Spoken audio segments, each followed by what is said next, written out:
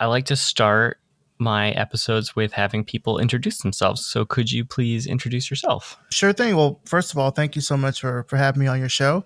My name is Maurice Cherry. I am a designer. I'm a podcaster. I do many things. Currently, I am on the team at Glitch working as a creative strategist. And I have a podcast myself called Revision Path, where I interview Black designers and developers and digital creatives from all over the world. That's amazing. So I'm both a huge fan of Revision Path and Glitch. So I'm like really excited to have you on.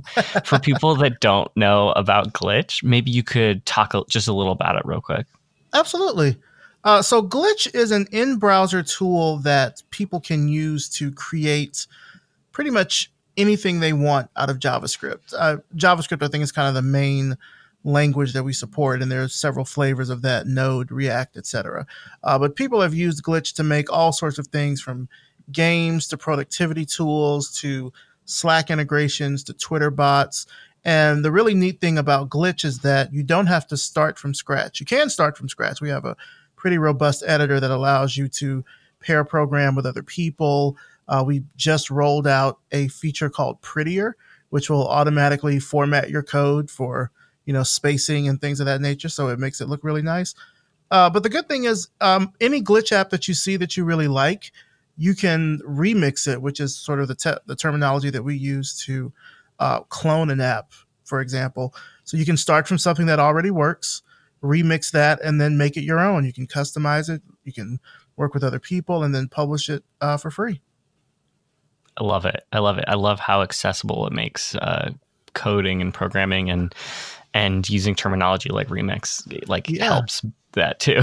Yeah, it's used by a lot of dev teams at companies like Spotify. I know the Google Material team uses it. They use it at GitHub, but also a lot of educators use it. K through 12 college educators use it a lot in classes to teach concepts and to do projects and things of that nature. And if people want to check it out, what's the URL for it? It's glitch.com, Glitch. Perfect. All right. Everyone go check it out. And I was looking at your biography. You have a degree in mathematics. Is that correct? Yes, I have a math degree. That always tends to throw people a little bit. So your path was like math and then creative director, and what else? Tell us a little bit about how you got where you are and what that was like navigating through different sort of, I wouldn't call them completely different disciplines, but definitely your job titles changed from mathematics. Yeah, my path, much like the Beatles song, is a long and winding road. Initially, I actually wanted to major in English. All through middle school and high school, I had a number of different interests that I was really passionate about, but writing was probably the biggest one. I was published very early on, like in about first or second grade. I had stories I had written that had gotten published. I was published in high school as well. And so that was something that I really wanted to pursue, but my mom didn't really see it as a sort of lucrative venture. She wanted me to go into something that would basically make some money. And at the time, that was around computers. I was really interested in computers. My mom worked at a college. I had access to the computer lab there. We also had a supercomputer lab at our high school. So I taught myself HTML, reverse engineer web pages. I was really into wanting to get into web design. And so I ended up going to Morehouse College, which is a private school here in Atlanta, Georgia, where I currently live. And the only thing that was sort of related to it was computer science and computer engineering, which I had known about from a television show, actually, a television show on NBC in the 90s called A Different World. One of the primary characters, Dwayne Wayne, was a computer scientist, and he was an engineer, and he worked for an engineering company called Konishiwa. And I was like, yeah, I'm gonna get into computer science and learn how to make web pages. And I remember talking to my advisor in the dual degree program, and he was saying that the web was just a fad. Like, nobody's going to be doing this in a few years. It's just a fad. It's like, you don't want to do that. He's like, and also, we don't even do that here. As I remember him explicitly saying that. They did more sort of hardcore program, C++, assembly, things like that. And he said, if web design, if that's something you really want to go into, then you probably need to change your major. But there was no, I mean, to put this in context, this is 1999. So turn of the century, all of that. There were no web design courses at schools, at least not any that I knew of. And certainly it wasn't something that people were studying for a discipline to get a degree in. Everything was very new. The World Wide Web and the internet, still in the browser wars. Like, this is still kind of a really sort of wild, wild west time when you think about the web back then, specifically as it relates to creation. And so the next thing that I thought to go into was math, mostly for selfish reasons. One, I was captain of the mathletes when I was in high school. I was on our Nice. math club. I was like captain of our math club. But two, I had enough credits because I went to a summer program to actually start at the sophomore level of the mathematics kind of degree program as a freshman. So I was able to start out with Cal 3 and go from there instead of having to take, Cal 1, Cal 2, whatever, trigonometry, etc. So I was able to start early. And I was like, oh, so that means I could actually graduate early if I go in this program and I like math. So sure, why not? I had no thought or idea of what I was going to do when I graduated. It was not on my mind at all. All I was thinking was, oh, I can get out of here early and then live the rest of my life, I guess. I don't know after that. So did the math program. I actually did graduate early. And my first jobs out of school were all like customer service. To kind of put it in context, the scholarship program that I was in school was with NASA. So Wow. we were able to intern at NASA facilities during the summer. And so the first summer I was out in Moffett Field, which is near Mountain View, where Google was created. So I was out there in Silicon Valley and, kind of got to see the web and the internet from a different angle. And then the second summer I was at Marshall Space Flight Center, which is in, it's near Huntsville, Alabama. It's in a town called Normal, Alabama. And so I was like, yeah, I kind of was in the vein of, I guess I'll just work for NASA when I graduate. Like, sure, why not? Amazing. I'm doing this. But then 9/11 happened. And so when 9/11 happened, the scholarship program, they shifted the funding. It sort of went to Homeland Security. And then suddenly I had no job prospects after college. And I was doing like a work study program for our computer science department. And it sort of snuck my name into their interview books because I worked there.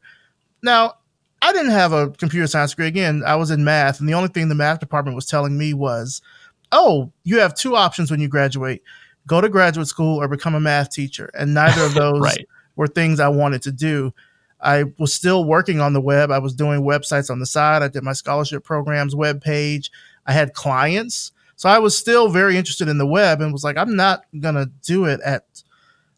be a math teacher and a web designer. I don't even know how that would work, And back then you really had like three options for working on the web: web designer, graphic designer, webmaster, which was like a combination of the two, Right. Right. And so I was sneaking my name into the interview book. So I got to interview at Microsoft. I got to interview at Real Player, at companies like that. None of them panned out. And so the job that I had on the side was selling tickets for the local symphony. And that's what I did for about, I'd say maybe 6 or 7 months after I graduated. The one change that they made was that they took the calculator from my station because I had a math degree. And so they figured I didn't need it anymore. Oh my God. Which, I mean, to be honest, was true, but come on. So, Yeah. so I was doing customer service jobs. I did that. I did telemarketing for the opera for a while. I was doing customer service work at Auto Trader for a hot minute. And then in the back of our local alt weekly here called Creative Loafing, there was a listing for an electronic media specialist for the state of Georgia. And I said, okay, I'll apply for that. Like, sure, why not? At this point, I had already built up, I think, a serviceable portfolio of work between 1999 and what year was this? This was 2005. So we're fast forwarding a bit here. So I had built up a pretty good portfolio of work. Applied for the job, got the job. It was my first like real full-time job, had an office. I was working at the Georgia World Congress Center, which is a conference venue here in downtown Atlanta. and it's part of a larger sort of entertainment campus, I guess is the best way to put it, that consists of the Georgia World Congress Center, Centennial Olympic Park, and the former Georgia Dome, which has now been demolished. But it was all one huge entertainment complex that was owned by the state. So I did that for about a year and a half and really cut my teeth on a lot of stuff. Like I already knew Photoshop and Illustrator because I taught that to myself off of pirated copies and and going into Barnes and Noble and looking at those like computer arts magazines that are like 15 or $20. Like I would go there and like copy the tutorials and then go home and try to recreate the work because I didn't have enough money to buy the magazines. Same with the books. Remember those books? They would have like Photoshop tips and tricks books. Absolutely. I couldn't afford any of that. So I'd just go in the Barnes and Noble that was near my apartment and just copy it and go home and try to recreate it. So I knew Photoshop and Illustrator, but then that's when I also cut my teeth on Dreamweaver and Director because I was still using Notepad at this point when I got that job to make web pages. God, this sounds really old. No. But I cut my teeth on a lot of these technologies. I learned how to make CD-ROMs and interactive installations. And I even got to program the big giant roadside marquees and everything. So I did a lot of stuff in that job that was really, I think that really kind of opened my eyes to how I could use design in different ways than just sitting on a computer. From there, I went to AT&T and I worked as a web designer there, first as a junior designer. Then I left.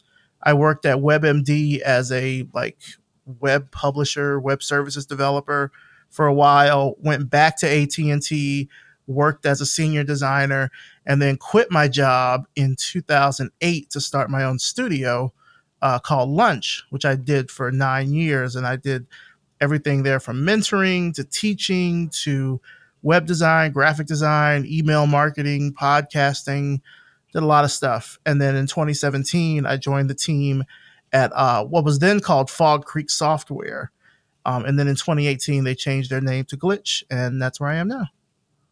Awesome. What a great path. Thanks for sharing. I really, really appreciate you going into depth and talking about to people about the nonlinearness of career paths, especially in, I think, our field, which I think dovetails really nicely into my next question of like, what advice do you have that are for people that are just getting into the design industry in general, but maybe since you work at Glitch and your specific, experience, what advice do you have for aspiring webmasters, people doing web design or moving into that combination that we're seeing a lot of people that do design work but are also coding?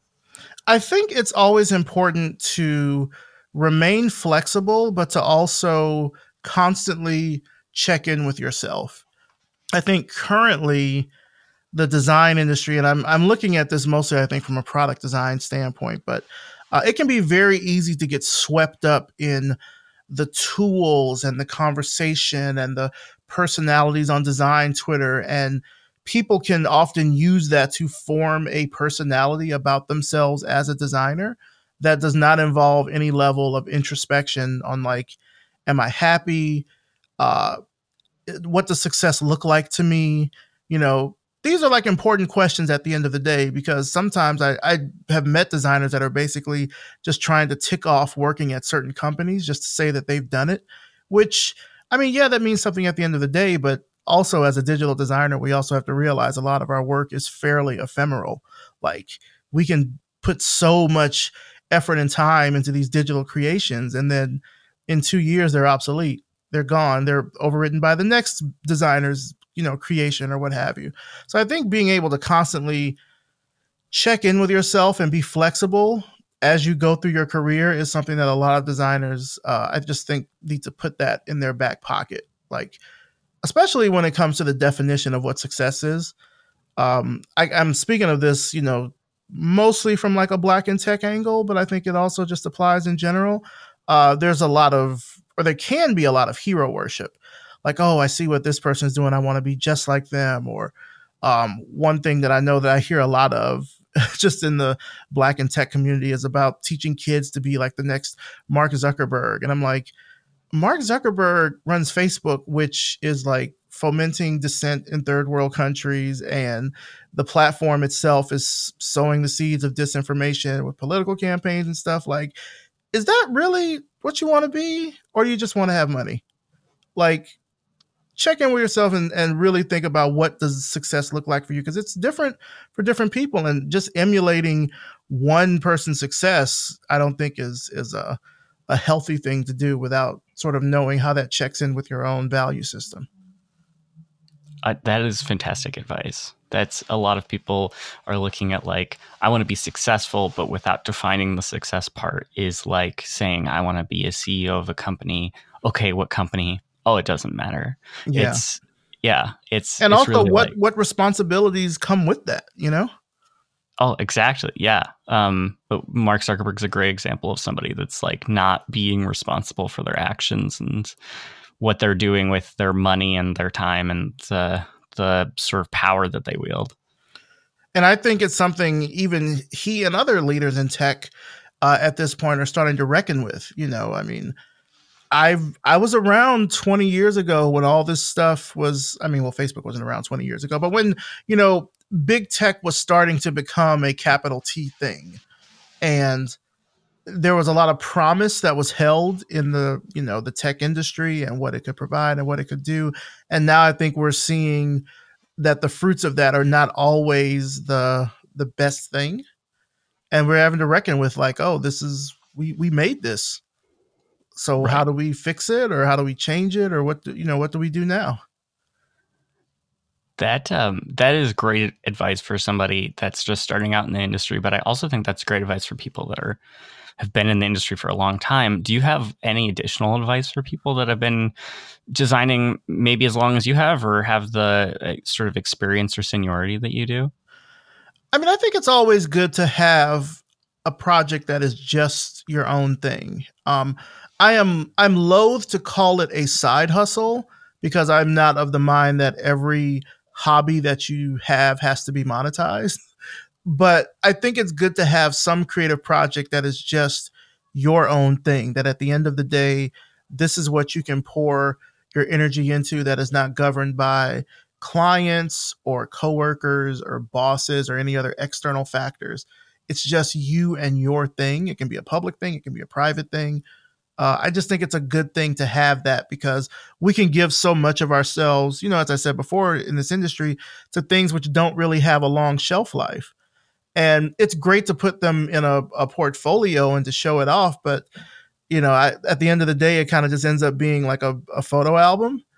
you know, like I talk to young designers that want advice on, how they can get a job, and they'll show me their website, and it's all these, pretty pictures of, mock-ups they probably bought off of, I don't know, Creative Market or something, and just dropped in some logos. And I'm like, yeah, but does this exist? Like, or is this just pretty pictures? Like, can you talk about what your process was behind this? Can you tell me what the thoughts were that went into this? What were the problems? Who were the stakeholders? Like, that's the sort of stuff that will, feed you at the end of the day in terms of your work. But, to the point that I mentioned earlier, it's good to have something that is just your own thing, where you don't have to ask or answer those questions. It's yours. And that can be your retreat. That can be your sanctuary, whatever you choose to call it. I think it's just good to have that at the end of the day, because we give a lot and we put a lot into our work, and the work doesn't necessarily live to tell the story. And is your thing Revision Path, or do you have other projects as well? Oh, I have many things. Great. I love that. Revision Path is one thing. I also just recently co-published an anthology of design essays and commentary from Indigenous people and people of color called Recognize. I did that in conjunction with Envision. So that's a new thing. But I also have several private projects that some people know about, some no one knows about, that they're just my things. And at the end of the day, that's what I can use to kind of compartmentalize my feelings about however work might be going or however a project might be going. I can realize that's its own thing. It's not necessarily my thing.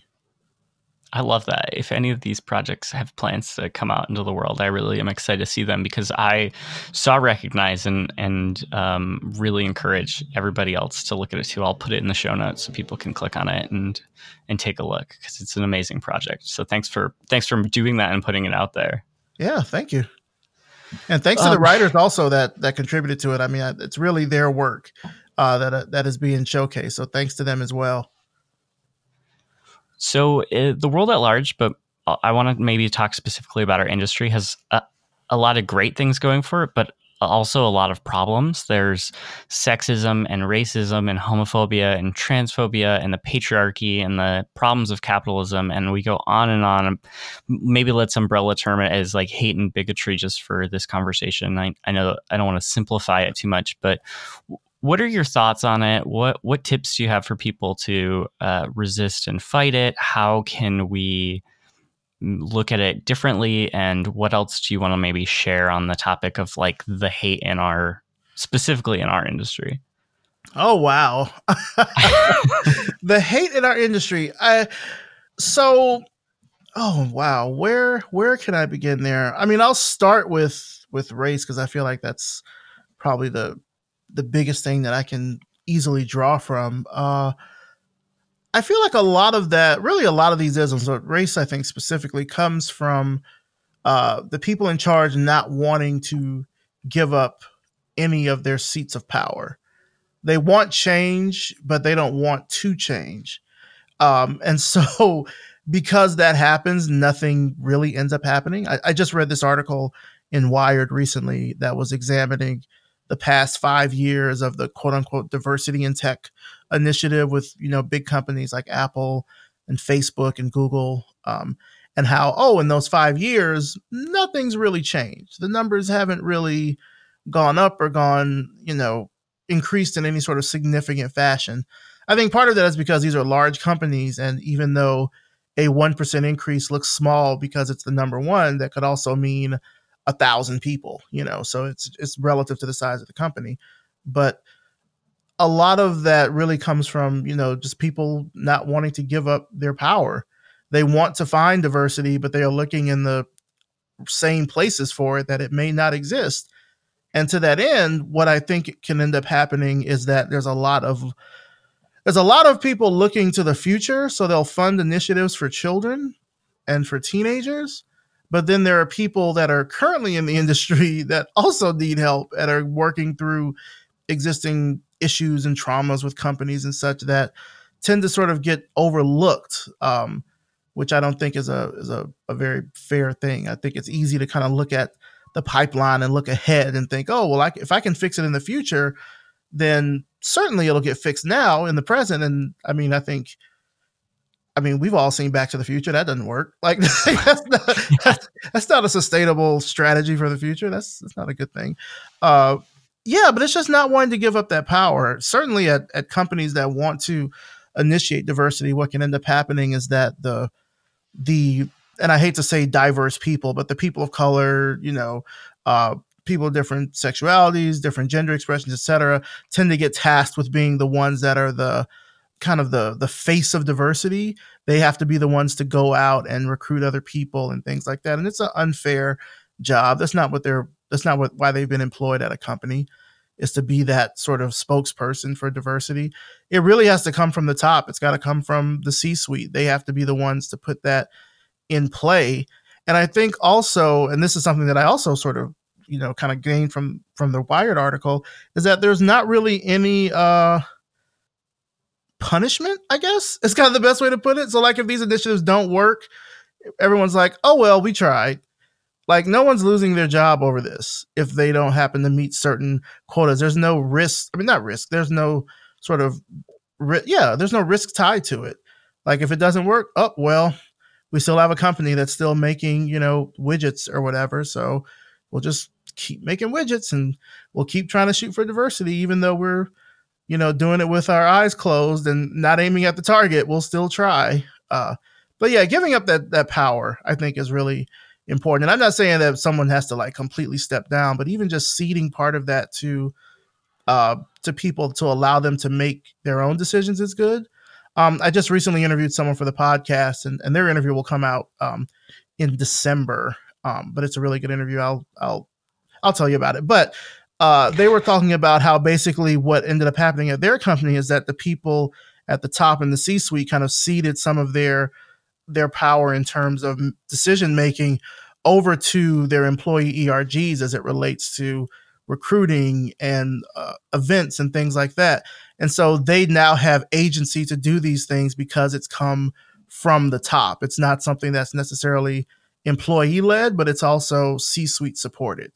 So they've been able to say, okay, we're going to give you all this budget and we're giving you the authority to do this. So go forth and do it. And I think that's the sort of thing we need to see more of kind of from this industry. And I mean, that relates to not just race. I think it relates, there are different struggles, I think, in different communities. And I certainly can't and don't want to speak for all of them, but certainly just the notion of giving up and ceding some of that power, I think, is relative to all of them. Right. Yeah. And that works beyond just like design, beyond just the tech industry. I think it's some of these problems are pretty widespread, as you know, and I'm sure. Yeah. And like, just don't don't argue about stuff on Twitter. I see so much. I try to I try to elect out of design Twitter. I sort of pop into my Twitter every now and then, because it's not the best platform for discussion. I don't care how many threaded features or character expansion counts they do. It's just not a good place to have meaningful discussions. It's just not. Sorry, Twitter. It's not. It's not a good place for discussion. And there can be a lot of insidious thoughts that sort of bubble up, and there can be a number of personalities that I think get off on that level of kind of terrible behavior, because it can be like an automatic dopamine rush when people are retweeting your vile thing or liking your stupid comment or whatever. Yeah, like I think just not feeding Twitter is probably a good idea. Sorry to Twitter, but yeah, it is what it is. When designers people that are just joining the design industry ask me what design Twitter is, I tell them not to go looking for it. Yeah, like don't do that. I think it's good to get inspired by creativity and not necessarily by just certain personalities. Like I think if there's people that you like, that's one thing. You can certainly emulate the work, but yeah, oftentimes design Twitter is more trouble than it can be worth. I try to stay out of that. Smart. Who is one person that the listeners should know about? That is a big question, because I know a lot of people that I think could fit that bill. I would say off the top of my head, and that's only because not only because I've had her on my show for a number of years, but she's also a friend of mine. Her name is Sarah Honey Young. She currently lives in Pittsburgh. She's a creative director, photographer, event producer, DJ. She is also someone who has been around on the web for a really long time. When a lot of Black women designers look to inspiration, like they look to the past, it kind of originates with her.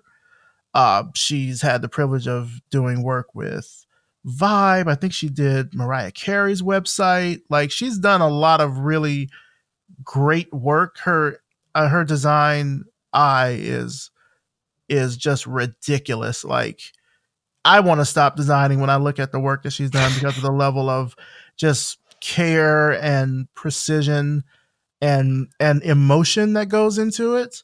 I feel like she's kind of transitioned a little bit out of design, and I don't want to speak for her on that respect, but she is someone who I think certainly needs to be getting the same level of attention and press as, say, like Zeldman.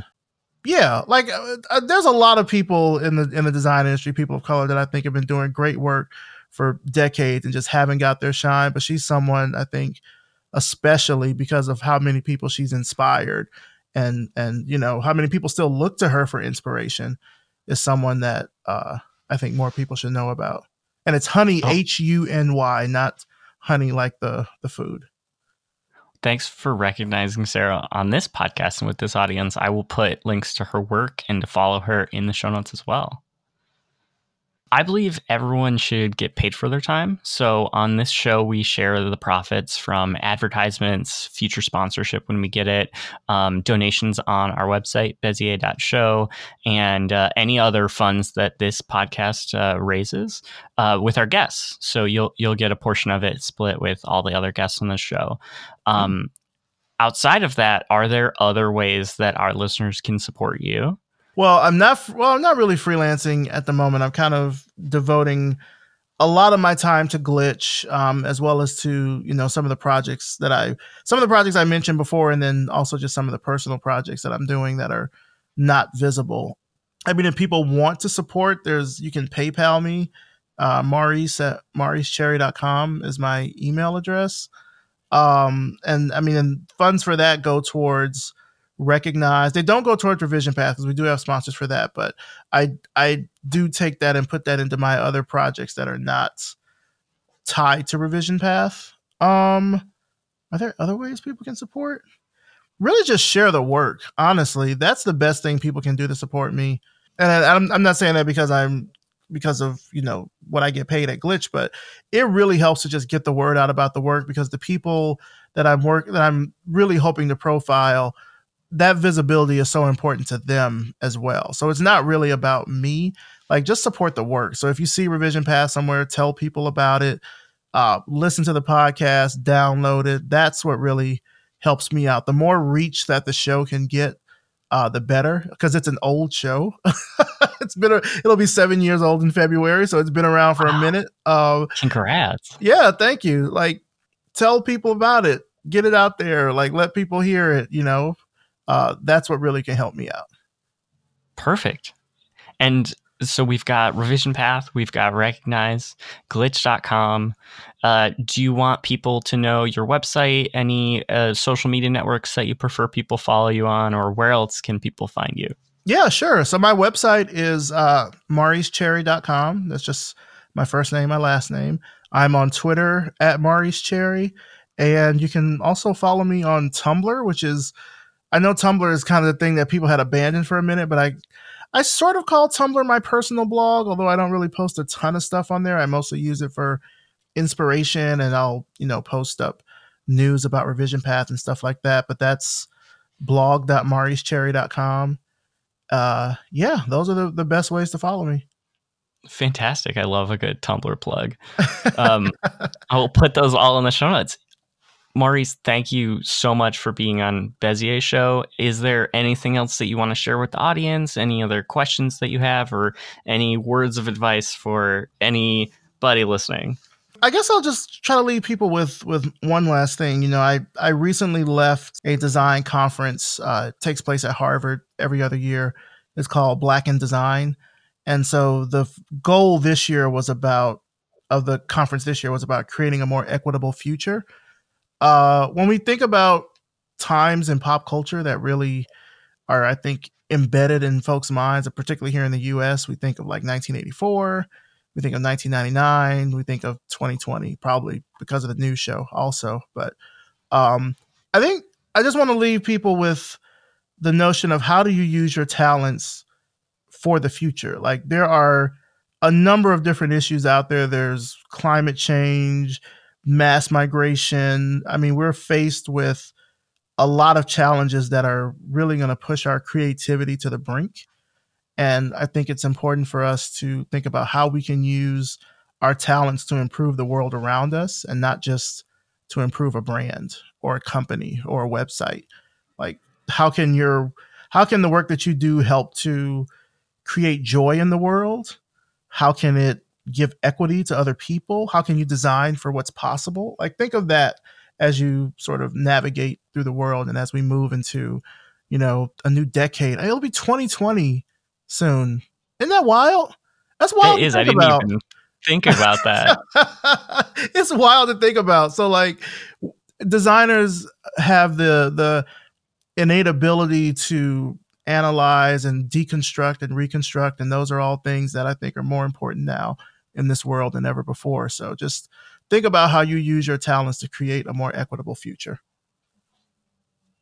That is the best way to end the show. Thank you so much. Zach, thank you so much for having me.